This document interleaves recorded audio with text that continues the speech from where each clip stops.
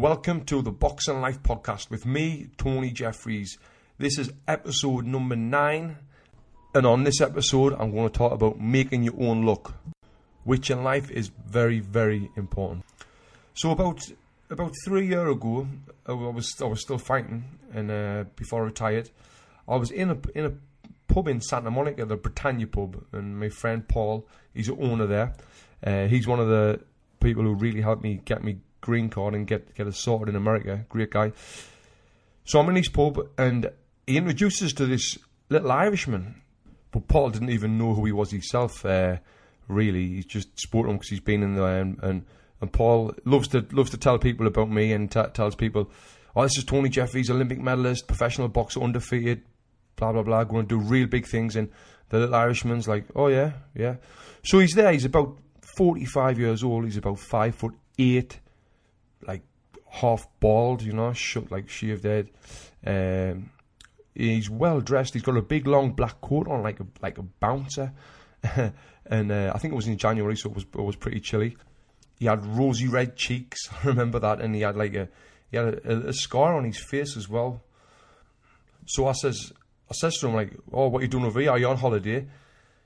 And he said, "No," he said, I come over here every few months for a couple of months, and then I go back to Australia. Then I go to Australia where I'm staying, and then I go to New Zealand, then I go to Thailand. I was like, "Oh, really?" I said, "Do you not go back to Ireland much?" He went, "No, I don't go back. Go back there anymore." So I'm thinking, this bloke's a bit dodgy. Like, doesn't work. Just goes on holiday, flies to Australia, to Los Angeles, goes to Thailand, staying in hotels. So I definitely thought there was something queer about him, and he said, "Oh, something happened back there. I don't like to go back to Ireland." Then when he said that, I was thinking, yeah, he's definitely a big gangster or something like that. Anyway, I let my imagination drift away. Then he asked me, he says, "So son," he said, "so you went to the Olympics and got a medal. That's great, that." And I told him, like, I explained the story, and a lot of people probably don't know, but when I went to the Olympics, I had a cracked rib. I got it from fighting this Lithuanian bloke. He was a world bronze medalist, and he hit us with a left hand to the body, and he cracked me rib. I won the fight though, I beat him, but he cracked me rib. This was like about 4 months before the Olympics.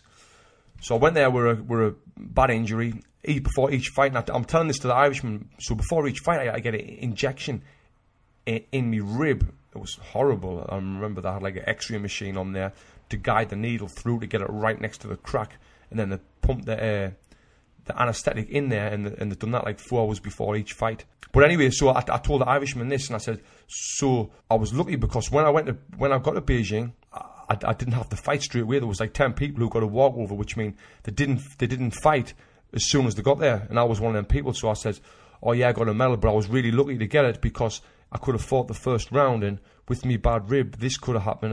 He went, wait. He went, "Listen, son, let me tell you one thing." And this is what what he tells me here is stuck with me forever, and it's really changed my life. And I think about it all the time now, and I'm going to pass down to my kids. He went, "Listen, you weren't lucky." He said, "How did you get to the Olympics?" I went, "Well, I had to qualify." He went, "And how did you qualify?" I went, "Well, I had to get in the World Championships, I had to fight 4 times, and I had to get the last 8 people in the world, the top 8 in the world to qualify." And he went, all right. He says, "How did you get on the Olympic team?" I went, "Well, I was champion of England." He went, "How did you become champion of England?" I was thinking, where the hell's you gone with this? I went, "Well, I was went in the championships." He went, "Right. So, to become the champion of England, to get on the Olympic team, what did you have to do?" I said, "Well, I had to train my arse off." He went, "Exactly.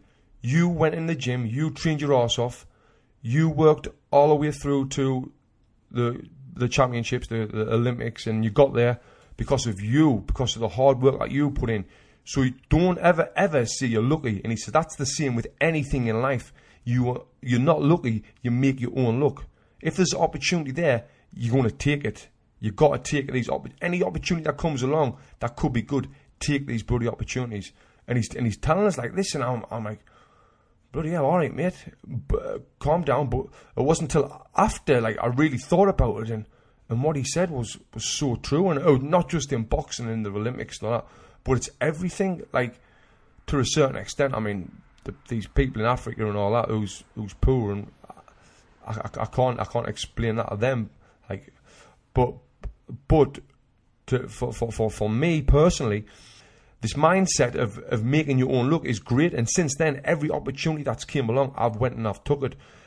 If you remember the story, I know a lot of people love the story. It was on, I think, it wasn't my first podcast I'd done.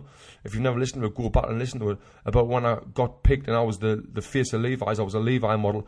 That there, because of what the Irishman told me, that is why I got the commercial for the Levi's, and I was blah blah blah.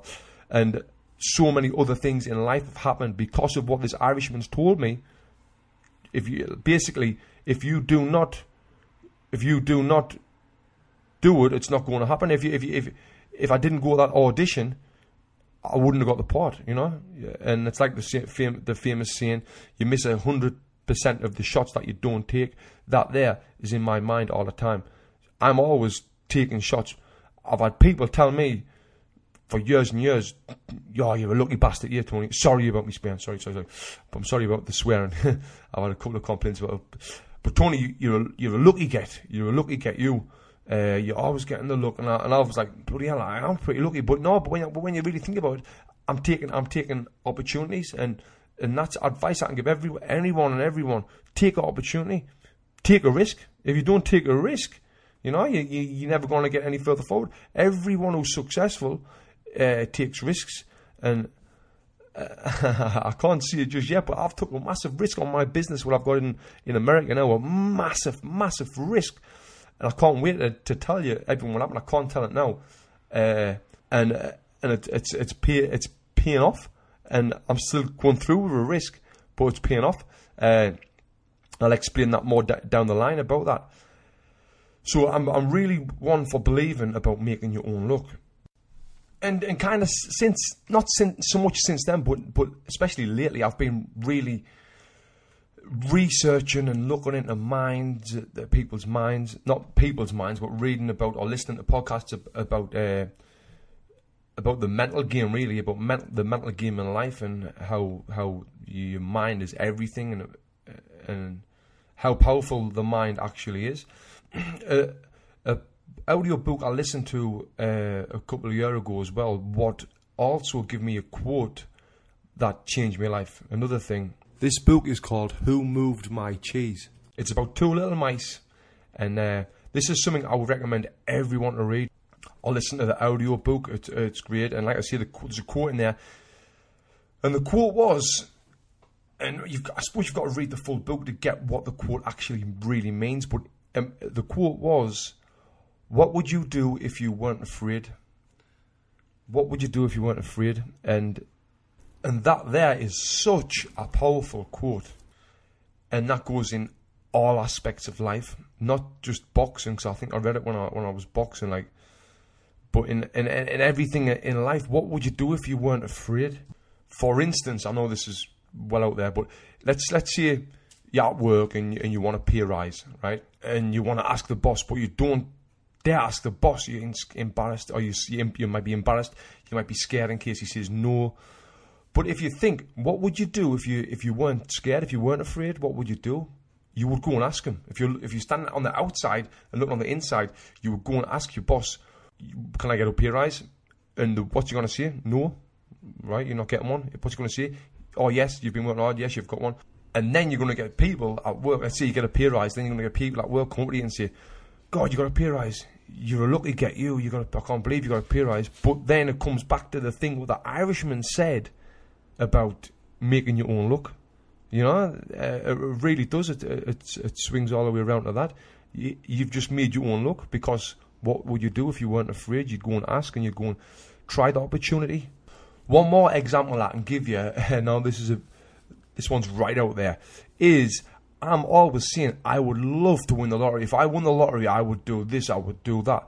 But you know what? I don't even put the lottery on. So I've got absolutely no chance of winning the lottery. Now you'll get someone who's been putting the lottery on since the lottery started in 19 or whatever, and they've been putting the lottery on every single weekend, and then they'll win it, and then everyone will be like, "Oh, you're a lucky whatever, so-and-so, for winning the lottery." But, you know, they've been making their own luck for so many years, for 20 years, trying to win that lottery, and then they finally won it, and they finally made their luck. Well, that is it for this podcast. Short one, 10 minutes long. I hope you enjoyed it. Please share it. Please subscribe on iTunes, and then you get a little notification every 2 weeks when I upload the podcast, so you will know when the new one's out. And I'm going to do another little one like this, I don't know when, on happiness as well, and give you me thoughts on happiness. So like I said, thanks for listening, and I'm going to leave you with this thought. What would you do if you were not afraid? What would you do if you weren't afraid? Think about it.